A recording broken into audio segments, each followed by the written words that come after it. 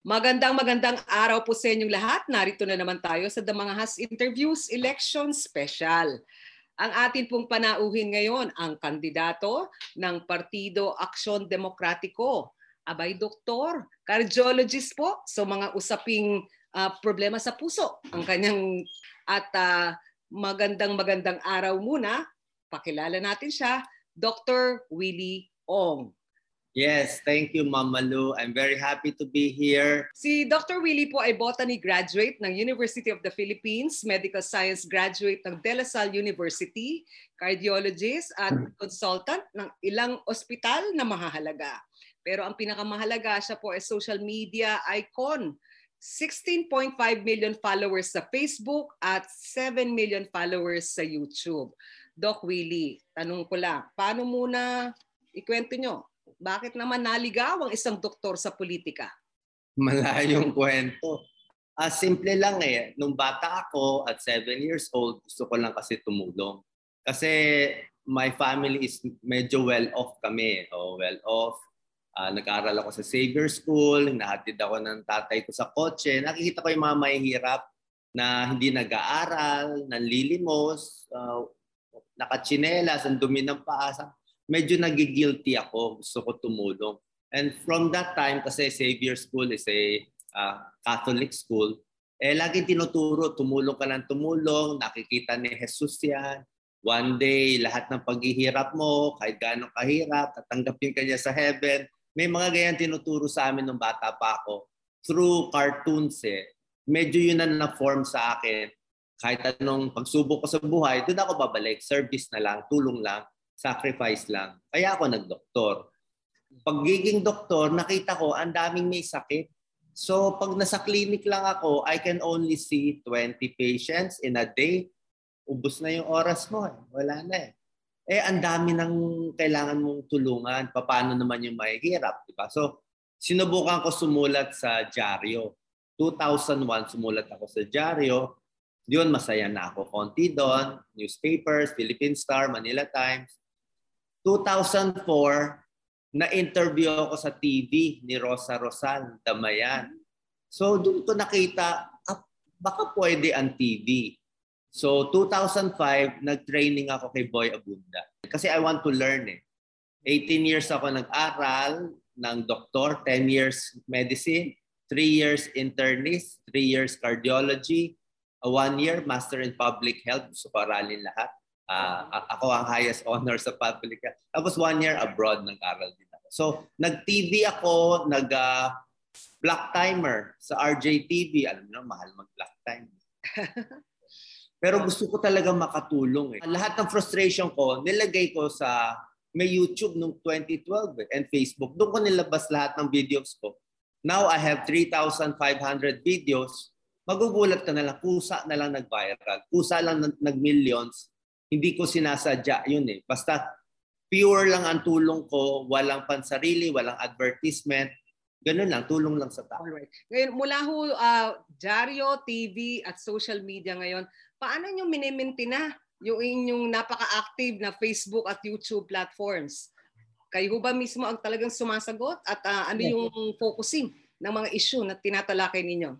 Oo, ako mismo ang sumasagot. Ako mismo ang nagpo-post. Yan ang mali ng ibang tao. Marami akong matuturo sa inyo. Kasi sa Google, YouTube Google, ako rin nagtuturo. Kinuha nila ako taga-turo ng batang influencer.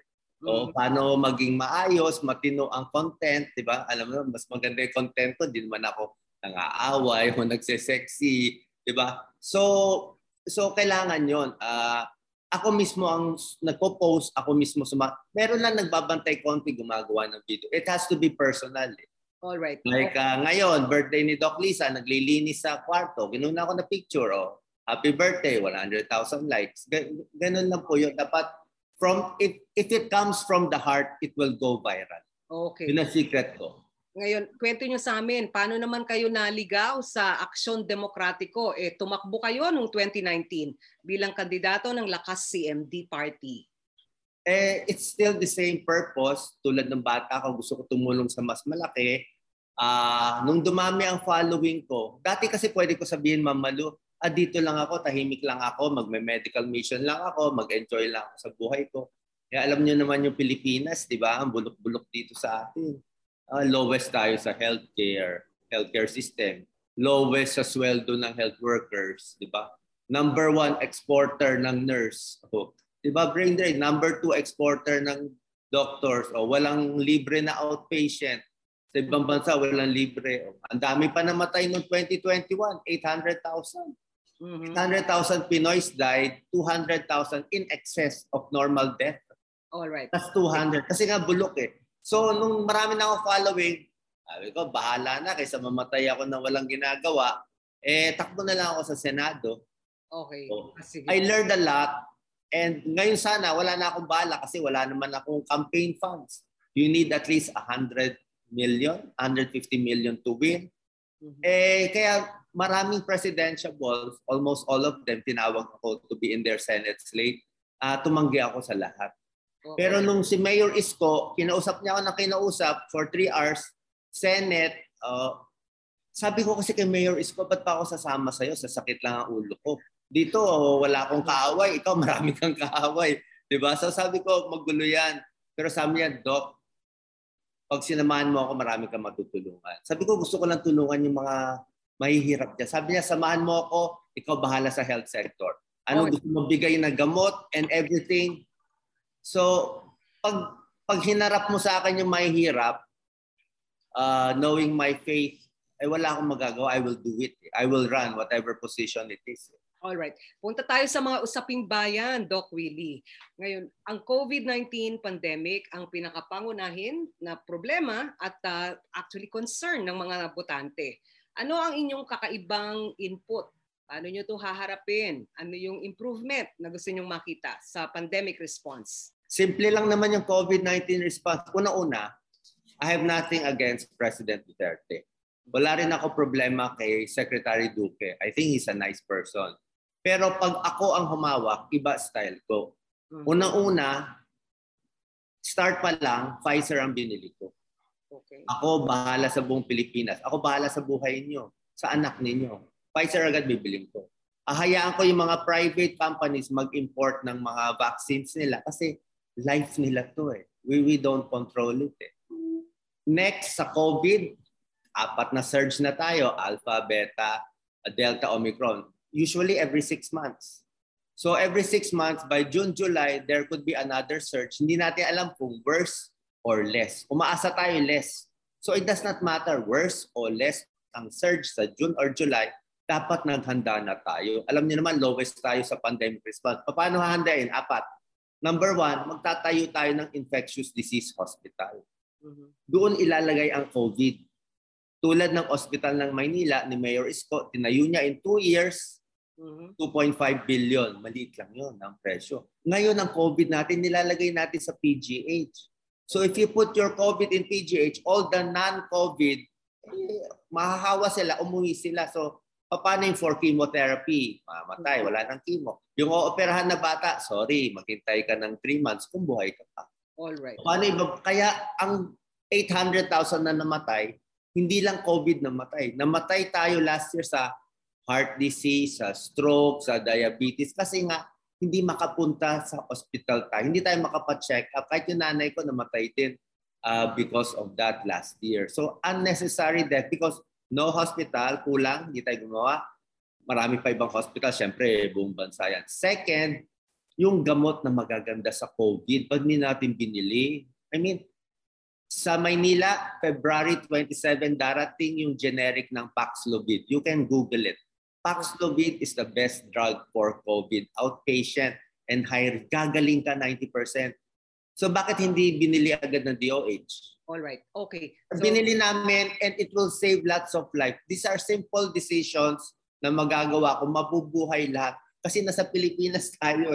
Pag wala, kahit bilyonaryo ka, kung wala kang Paxlovid, wala kang magandang vaccine, patay ka pa rin pag mahina yung gobyerno. Number 3, health workers kailangan tulungan. Okay. Pag hindi mo sinuweldohan at inalagaan na health workers, hindi yan pupunta sa ospital. Even if you have the structure, the hospital, pag ayaw ng mga doktor, wala. Nga. And number 4, mental health na pakalaga. Okay. Sige. Doc Willie, Kahirapan, gutom at kawalan ng trabaho ang top of mind na issue sa mga botante. Ano ang inyong panukala para matugunan itong mga issue na to? Kami ni Mayor Isko, meron talaga kaming plano for the past 4 months. Yan ang maganda sa pagtakbo bilang Vice President. Kasi ang dami naming meetings with senators, past government officials, yung mga experts sa UP, sa Ateneo, kung ano na yung 10-point agenda namin in all areas. So meron na kaming ready plan doon. Tapos pwede ko naman i-adjust based sa gusto ko. Diba? Para sa trabaho, syempre ang number 1 and negosyo, ibababa nga ni Mayor Isko yung 50% tax sa petrolyo. Kasi ang taas ng gasoline natin. With Russia and Ukraine, tataas pa yung gasoline. So 50% bawas sa tax, so malulugi konting government. 50% less tax din sa electricity. So na-compute na ni Isko yan, I think 100 billion mawawala sa government, pero 100 billion nabigay na ayuda sa tao para umandar yung negosyo. And aside from that, ang focus namin, siyempre budget yan ng government, is yung minimum basic needs, which is focus sa education, gawing 5% sa GDP, focus sa health, focus sa pabahay, at focus sa trabaho. At first 2 years, ayuda. Kailangan na maraming ayuda first 2 years para lang ma-stimulate yung economy. Okay. Ngayon, ang issue po ng corruption ay hindi na masawata noon pang unang panahon at hanggang sa ngayon. Ano ang inyong plano para makontrol ito o ma-check ang corruption? Oo, maraming generic answer ang corruption. Pero ako, simple lang eh. Pag ako inelect nyo, talaga hindi corrupt si Doc Willie. Wala eh. Kasi wala akong dynasty, wala akong campaign funds, Mamalu. I'm the only one probably. Wala akong campaign funds. I don't accept Facebook lang, YouTube lang. Wala akong sponsored posts, wala akong TV ads, wala akong radio ads. Puro organic yung akin. Kasi I want to maintain my integrity. Alam ko mahirap pero parang mahirap din tumanggap. Hindi ko sinasabi masama tumanggap. Just biro mo kung di ako tumanggap. I can decide fairly on all issues. West Philippine Sea, mining. Lahat yan, ang dali-dali. Your decision is my decision. Kasi wala nakahawak sa akin. Ang problema lang, paano manalo. So that's one sa corruption. Pero syempre, yung gagawin sa government, kailangan computerization. Diba? Yan naman ang problema eh. Sa PhilHealth nga, kaya maraming nakaw, hindi maganda yung computerization. Hindi pareho yung computer ng hospital, pati ng PhilHealth. Kaya minsan, mano-mano pa. Mano-mano, nandun tayo. Sa Bureau of Customs, ganun din. Ayaw ma-computerize maigi. Diba? Kahit sa mga government, yung pork barrel nila, kung nasaan, ayaw ma-line item, ma-computerize. So, syempre, ayaw ng mga tao gawin ito para makalusot sila. Pero doon naman tayo papunta eh. Sa computerization, which is one. SALN, wala kaming problema sa SALN eh. Tignan nyo SALN. Freedom of Information Bill, ayaw naman i-implement. Pero dapat naman i-open, di ba? So, ang nagpipigil dito sa lahat, corruption. So, pag ako in-elect nyo, at least dito sa linya ko, gagawin ko talagang malinis, nakakalaban ako ng malinis. Hopefully, malinis ko konti yung mga politikong sanay na sa dating style. Doc Willie, yung kampanya laban sa illegal na droga at ang sabi ng karapatang pantao, parang nahihirapan ibalanse. Ano ang inyong personal na rekomendasyon? Tuloy ba ang kampanya laban sa droga at paano po protektahan ang karapatang pantao? Alam mo, as a doctor, hindi lang naman doctor ang specialty ko. Kaya ko naman aralin lahat. Nagkataon lang, kaya ko mag-aral ng malalim sa isang field, kaya ko rin mag-aral ng malalim. Tsaka napupunuan ko yung butas na blind side ng gobyerno. Yan, war on drugs, di ba? Away, hulihin, patayin, EJK, issue, daming away-away pa. Pero if you look at international mga recommendations ng UN, hindi nila gusto ang criminal justice approach. Ang gusto nila, public health approach. Diba? O, paano mo mababawasan yung 2 to 3 million person who use drugs? Hulihin mo, pakulong mo, paglabas niya, addict sa shabu. Walang shabu, di Nobain. Walang shabu, di ay cup syrup.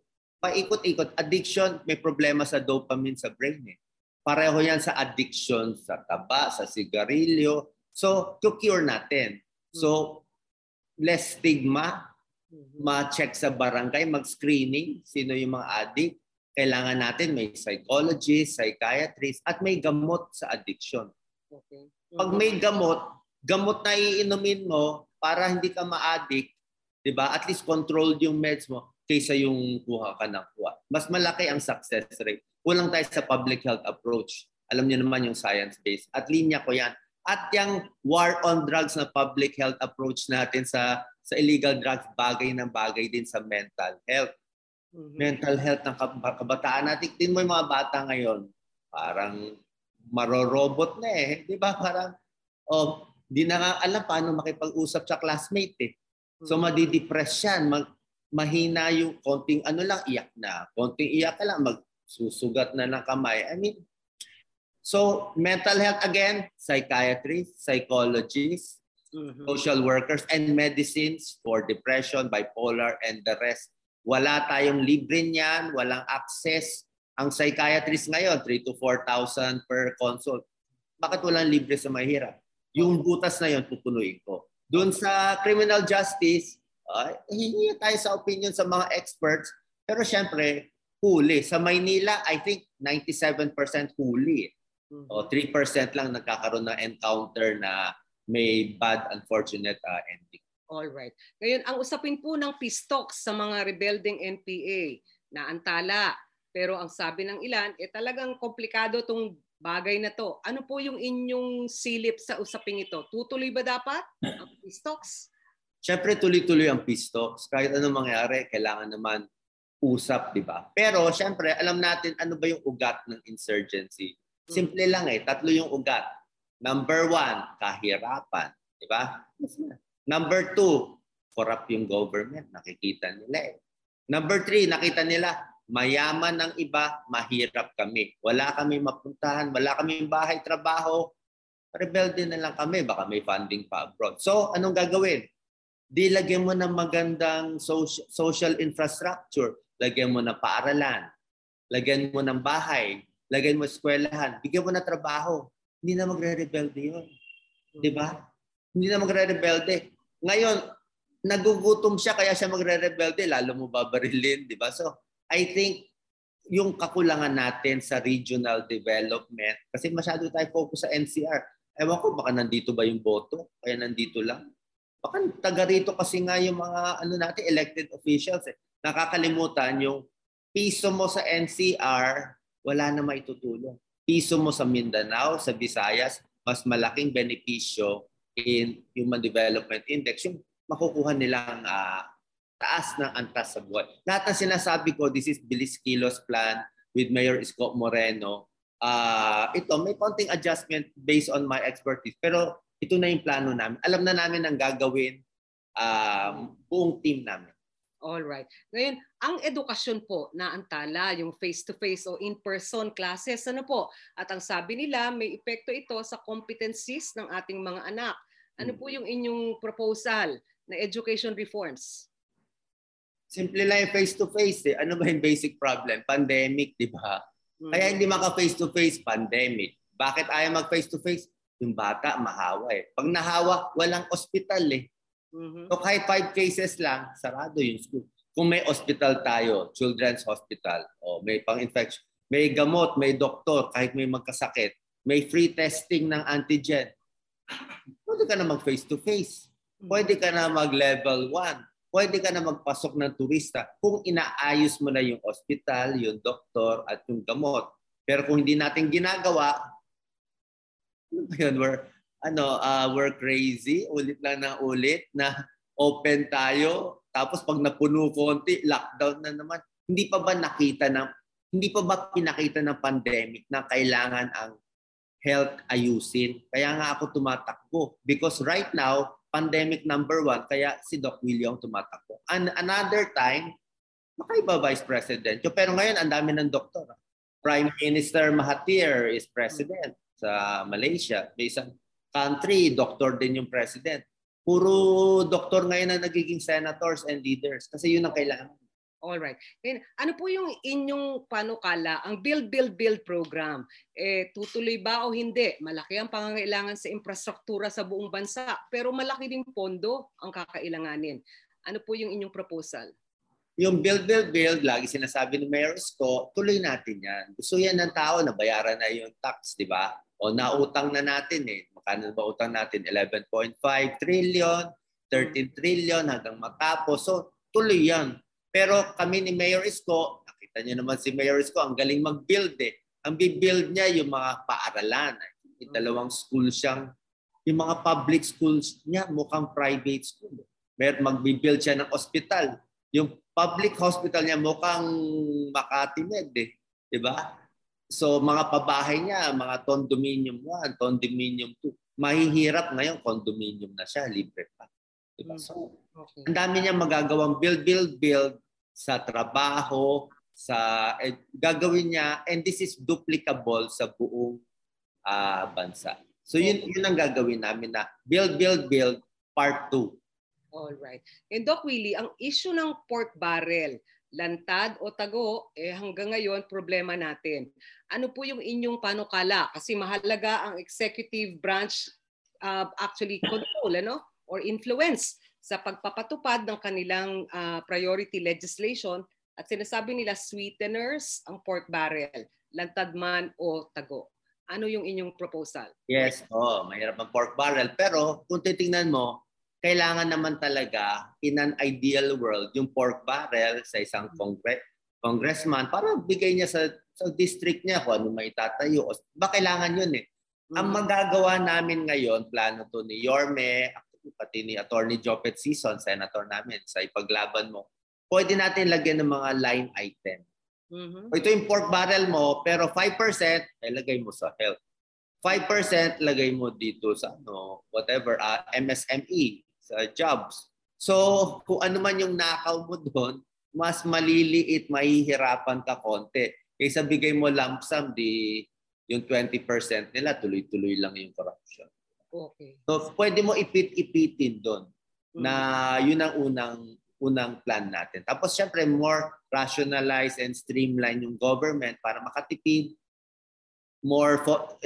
Sagutin ko na rin, more foreign direct investment para makabayad sa utang.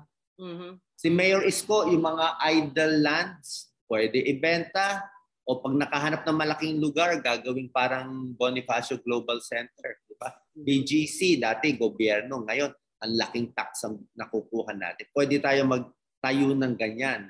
Diba? Para more money goes in, okay lang umutang basta gumagalaw yung economy. Yun ang gusto natin. Plus tutulungan yung MSME. Yan ang 99%, di ba? Bigyan ng utang, skills. Alright. Punta po tayo dun sa mga issue na parang kayo yung nasa sentro. Ano po? Si Senator Grace po daw ang una sanang choice for Vice President ni Mr. Lito Banayo, campaign manager ng Aksyon Demokratiko. Parang second fiddle kayo. Paano ho nangyari doon? Hindi ba kayo nasasaktan na parang second choice kayo? Yan ang panalong-panalo ko sa lahat ng kandidato, Ma'am Malu Albibera. Wala akong ego. I have no ego. I have no pride. My only goal is to help the poor. Kung ano makatulong, sakripisyo ko, makatulong sa mahirap, kahit tapakan ako, pahiyain ako, okay lang. Basta wag aapihin yung mahirap. Pag inapis sila, lagot ka sa akin. Sorry, masasagasaan kita. So it does not matter. First choice, second choice, God's will. Ako pinili. Kung di ako pinili, okay lang. Ako kasi, ito medyo malalim. I operate based on God's will. Okay. Tunay. Kasi you cannot, hindi mo magagawa yung decision mo.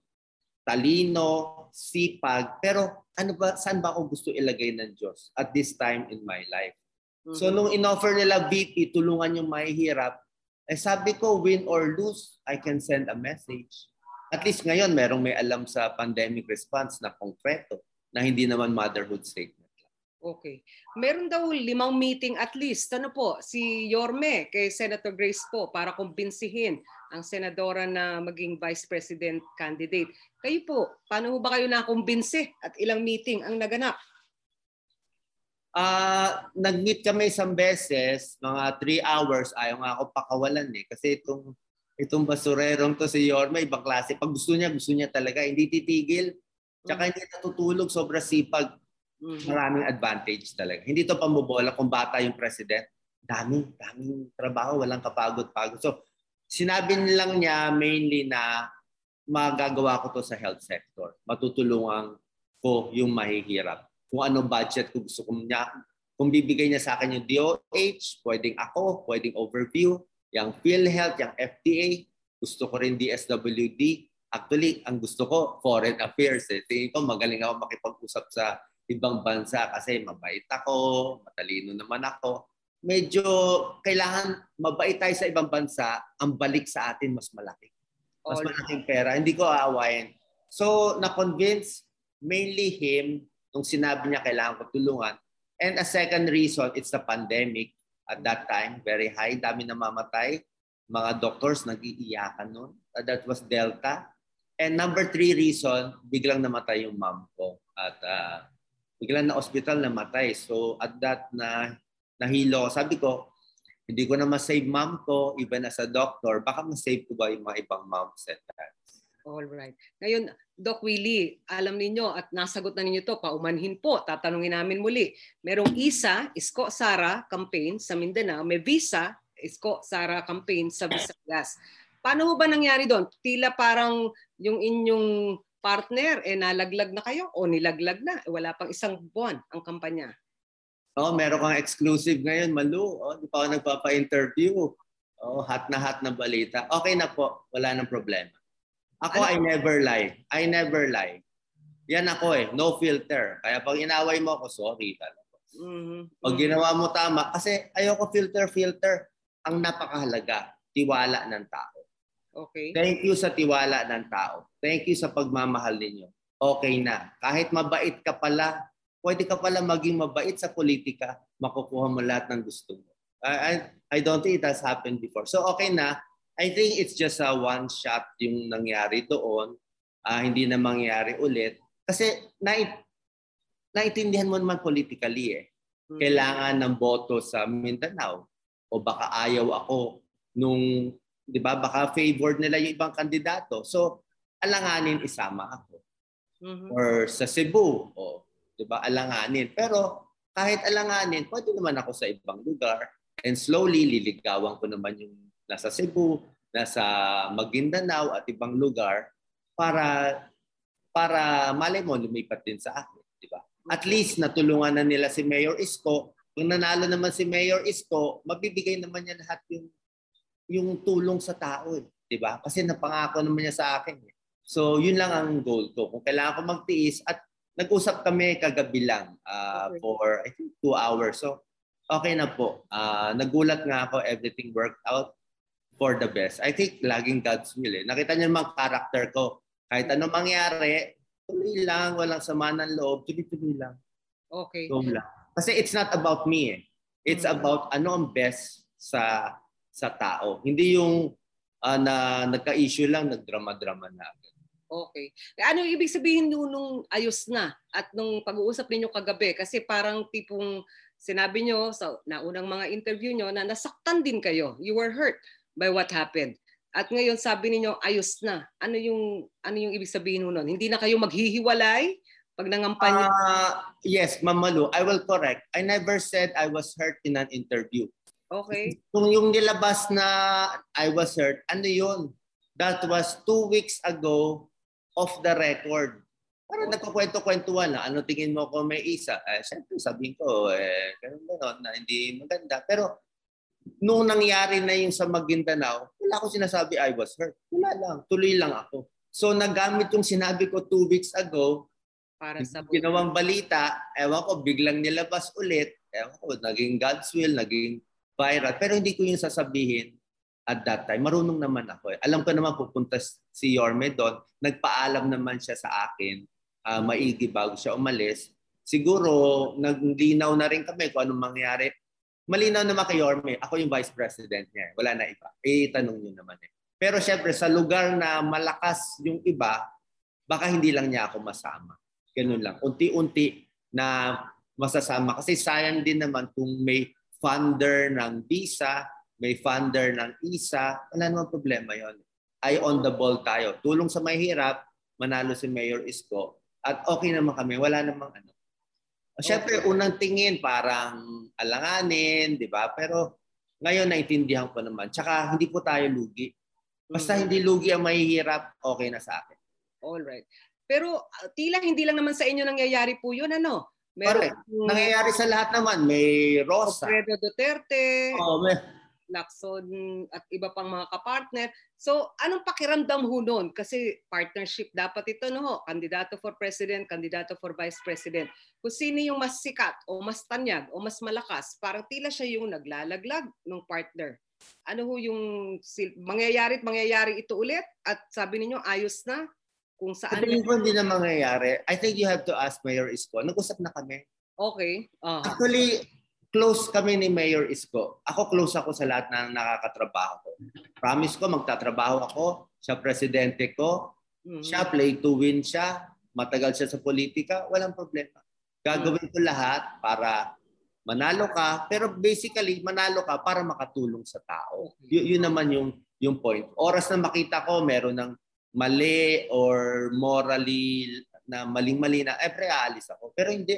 Go tayo ngayon. So, ano naramdaman ko? Yung nga advantage ko eh. So, trabaho lang ako eh, 'di ba? Hindi ko dinadrama o ano, trabaho lang, gawa lang. 'Di ba? Kasi nga eye on the ball eh, 'di ba?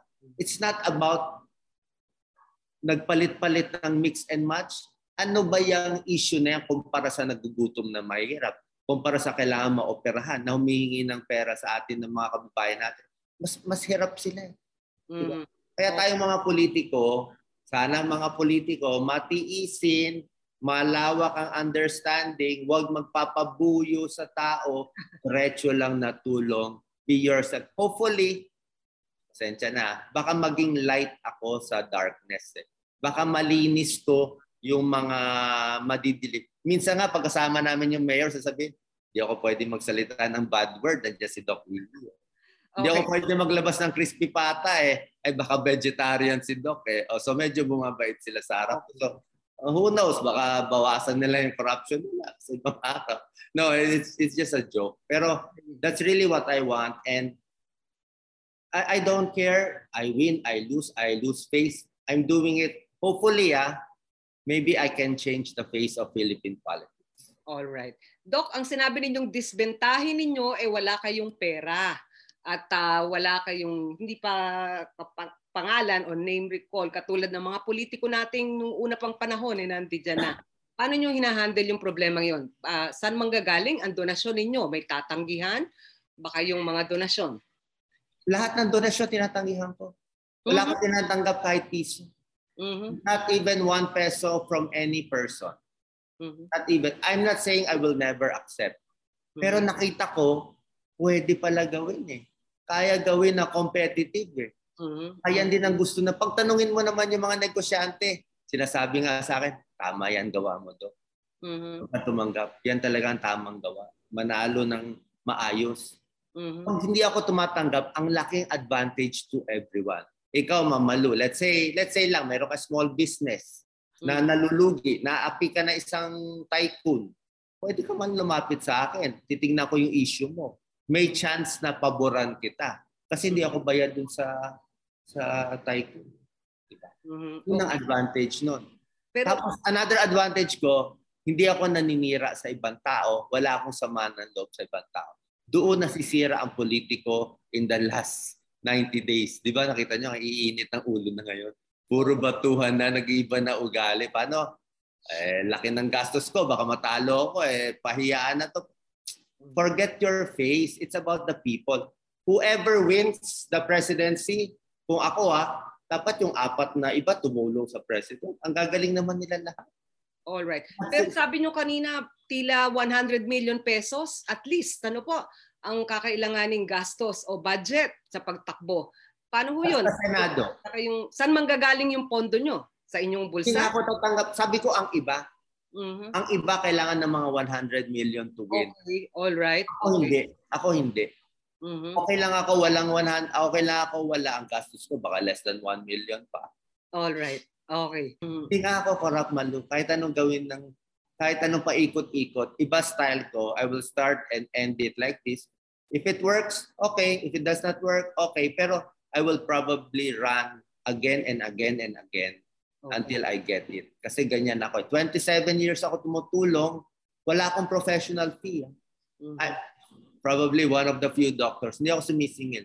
Ang pera ko from my brother, sister, meron silang small business, tinutulungan nila. Yun yung YouTube followers yung na 7 million. Tila meron namang konting kita doon, di ba po? Yun ba yung nadi-declare? Kasi sabi ng BIR, habulin ang mga influencers sa social media para yung kita nila mataas. Ano po wala akong problema doon. Kahit kunin lahat ng gobyerno pera ko sa YouTube, sa Facebook, sa LED, I don't care. I want to help people. Huwag nyo gamitin yung bait. Nagbabayad ako, sobra-sobra nga tax binayad ko eh. Ang bayad ko nga 12%, dapat nga 6% lang. Pero okay lang. Kasi Google already gets my tax eh. May minus na doon, ginawa ko pang 12%. Okay lang yan.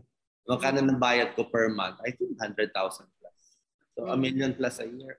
Ang inyong tax. Dinodonate ko rin naman yung pera eh. Kukunin ng gobyerno, itulong, walang problema. Kunin nila lahat, walang problema. Hindi po yon issue. Tsaka hindi ko ginagawa ang videos ko para kumita ng pera. Alam niyo yung influencer na nagpapakit lang, nagpapaviral lang. Ako hindi. Gusto ko mabuhay ka kasi mahirap ka, wala kang pang doktor kasi mahal kita. That's the only reason. Mahal ko kasi talaga yung tao. Yan naturo sa Biblia eh. That's why I'm doing it. So kung mga 1 million pesos ang tax payment, no, ibig sabihin mga halos sa 12% yun, abot ng mga 10 million pesos yung kita ninyo sa inyong mga social media accounts? Per year? Opo. Mga ganun, I'm not sure. Maybe a little lower, a little higher. Okay. Baka lang mamalu, kunin nila lahat ng pera ko. I don't care. I don't care. This is for the poor. All right. Kahit ipitin ako ng reporter. Okay. Thank you. Ang inyong followers, karamihan daw yung mga nanay na kailangan sumangguni sa doktor pero siguro nahihiya na humarap o nag-aalala. At siguro hindi lang simpleng pag-aalala mentally but also yung pondo, pagbayad sa doktor medyo mahal. So ano yung profile at paano nyo magagamit o gagamitin yung inyong social media followers sa inyong kampanya? Sasagutin kita ng tapat. Hindi ko ginagamit ang tao. Hindi ko niloloko ang tao. Hindi ko sila pinapaboto sa akin. Mahal ko lang sila. Pag tinanong ko sa kampanya, sino ang nanonood sa Facebook ni Doc? Lahat. Sino nakinabang? Sisigaw? Lahat. Opo. At ba't hindi ako boboto lahat? Opo. Okay. Bahala na sila. Hindi ko pino-force. I help you. Mahal kita. Kung ayaw mo, it does not matter. Ulit tayo ng ulit. Parang pagmamahal ng Panginoon kung kailan ka ready bumalik. Okay. Hindi ko na inaano yung profile. Usually, mga nanay siguro mahilig pero hindi ko sila wini-weaponize. Alright. Hindi ko sila ginagawang army na trolls na kita mo lahat ng follower ko ang babait, walang naniniwala. Kasi mabait yung principal eh. Kung mabait yung principal, walang bully sa baba. Pag may nag-bully, babagalitan ko. Okay. Doc Willie, meron nung isang fact-checking na ginawa sa inyong mga posts at ang sabi baka nagbibigay kayo sa isang pagkakataon ng advice, medical advice na walang context, particular doon sa sinabi niyo pag malala ang ubo at sipon, malamang Omicron na yan. Pakipaliwanag nga po yun, mali ho bang advice yun o kulang lang sa konteksto? Ewan ko ano pinagsasabihin nila yun. Okay. During the height of the Omicron, during the height, pag may malalang ubo at sipon, most likely Omicron. Okay. Kasi the positivity rate is 50%. Eh. Okay. Oh. Huwag mo na isipin na hindi yun Omicron. Most likely Omicron na yun. Okay. Diba? Alam mo sa medicine, ganun lang yun eh. Wala ako sinasabing mali. Siyempre, kailangan sabihin mo ganun para malinaw sa tao. Para ma-push sila, oy magpa-check kayo. Kaysa yung mga may ubo, ayaw magpa-check. Diba? O di lalong kakalat. Sabi ko lang malamang. Lagi ako may posible, malaking tsansa, baka yun. Hindi ko sinabi 100%. Wala namang 100% sa medicine. Kung sino man nagpa-fact check yun, wala na. Mainit lang siguro ulo niya. May pasubali kayo palagi. Yun yung sinasabi. Lahat ng post ko, posible, baka, malamang. Kasi wala namang 100% sa medicine. Kahit nga mag-test ka, baka positive, baka negative. Mali po yun.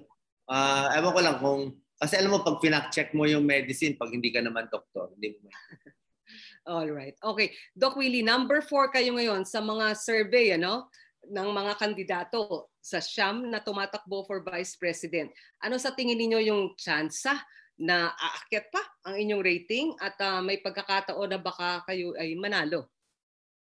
Okay lang naman, basta ako tuloy-tuloy ako. Naniniwala ako, may Diyos, ginagawa ko to lahat. May purpose sa akin. May chance ako manalo, tingin ko may chance ako manalo. All right. Despite what the survey says. Hanggang doon na lang ang sasagot. Okay. Ngayon, punta ho tayo dun sa mga quick Q&A, At gusto niyo may one-liner na dagdag. Okay, yes or no ang ating pong kasagutan. Abolish NTF-ELCAC. Yes or no? No, gamitin yung pera para itulong sa mga mahihirap para hindi maging... Okay. Yung Anti-Terrorism Act, repeal it o stay? Yes or no? Anti-terrorism, I have to check it. I don't want to answer na hindi ako sure.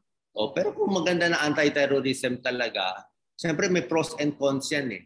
Kung talagang makokontrol yung terrorism, why not? Okay, pero I'm sure may nitty-gritty doon. Alright. Joint exploration with China sa West Philippine Sea. Yes or no? Yes, 60-40. Pero siyempre, panalo lagi tayo.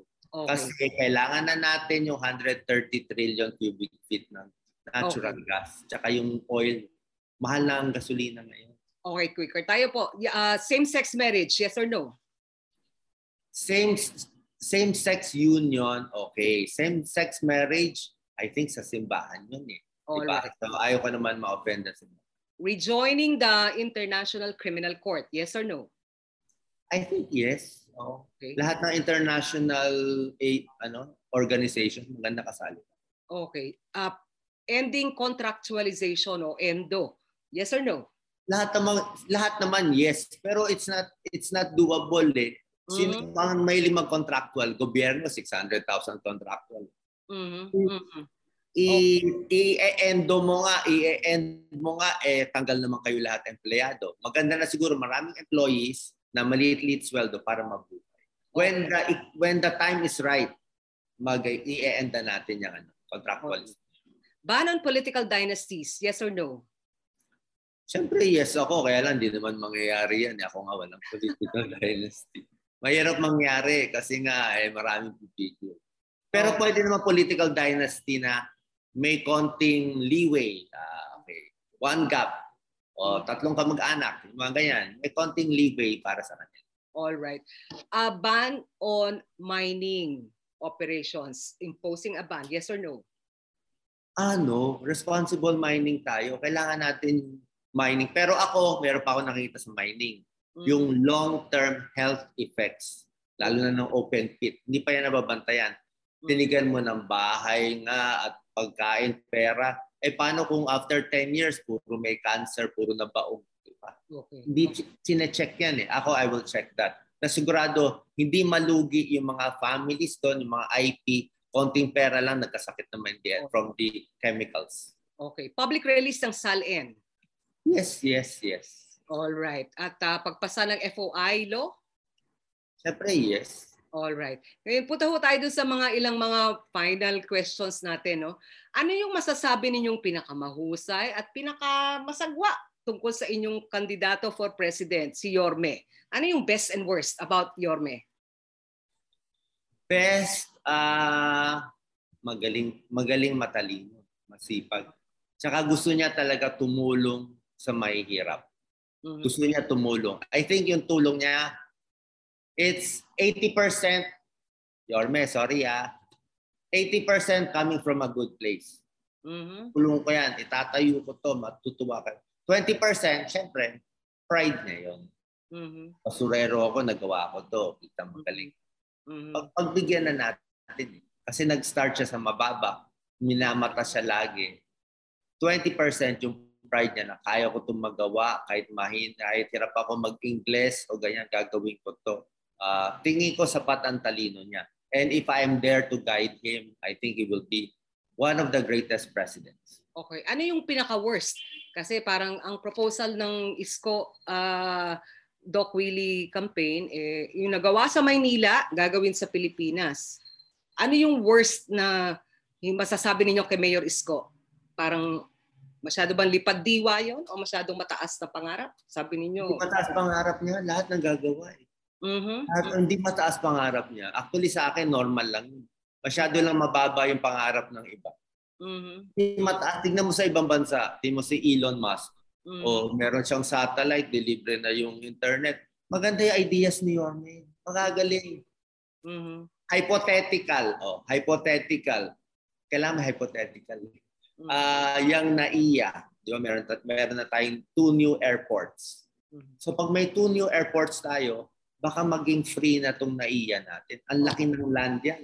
Pwede gawing BGC yan. Just imagine, NAIA maging BGC. Ang dami natin pera makukuha. Foreign company. So yan ang mga big ideas niya na iniisip, doable, kaya gawin, at tulong. Nagawa na naman niya yun. Walang problema. Doc Willie, paano sa tingin niyo pwede pang mapahusay ang public service, mga general proposals? Hindi ko alam, pero at ito mga style ko lahat. Ito style ko. Mas hindi tumatanggap, mas hindi naninira, honest lang. Kung ano maganda sa tao, yun ang maganda. Misa kasi ang politiko, parang, alam mo, ako kasi iba akong klase. Oras na may lumapit sa akin na tao, sasabihin, ito Doc, gawin mo to ha. Pag ginawa mo tong bagay na to, mananalo ka. Pag alam kong mali, cross na yun. Off na. Pero I think majority of politicians, pag may lumapit na ganyan na, gawin mo to, mananalo ka ha, pero medyo mali to. Ako, the end does not justify the means.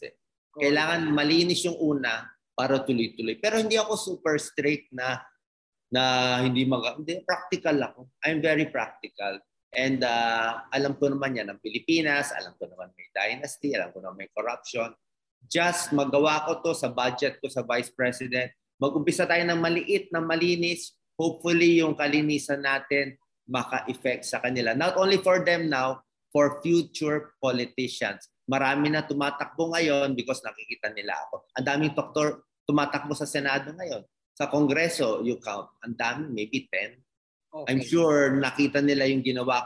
Pwede pala tumakbo, walang pera. O di gumanda ang politika sa Pilipinas. Okay. Doc Willie, sabi nila minsan ang Vice President is spare tire lang. Kayo po ba? Ano plano sa sarili? Meron ba kayong napipisil na ahensya? Magiging aktibo ba kayo o sideline muna ang pagiging Vice President no, kung sakaling kayong manalo? It's very obvious yung plano ni Mayor Isko, hindi tayo spare tire. Sabi niya, ikaw bahala sa pandemic, sa health muna. Sobrang hirap ng problema natin sa health sector. Parang hindi na so-solve. PhilHealth lang, sakit ng ulo mo. After health, pwedeng ayuda. Kaya ko sa ayuda, pwede sa foreign affairs. Pwede yun. Matalino nga si Mayor Isko. Problema mo na yung pandemic para makafocus siya sa ibang bagay, sa foreign investment, trabaho, pabahay. Ano kami, division of labor. Okay. Ganda partnership namin. Alright. Doc Willie, sa panghuli, bakit kayo ang karapat-dapat na iboto? Ano ang inyong abiso sa mga botante? Bakit si Doc Willie ang dapat maging Vice President? Panoorin nyo na lang ang video ni Ma'am Malu. Kompleto na. Wala lang. Ganito lang ako. Pero alam ko, matalino ako. Kaya ko to. God's will na punta ako dito. And pag binoto nyo ako, talagang may tunay na pagbabago. They always say, change, change, change. Wala naman change. Diba?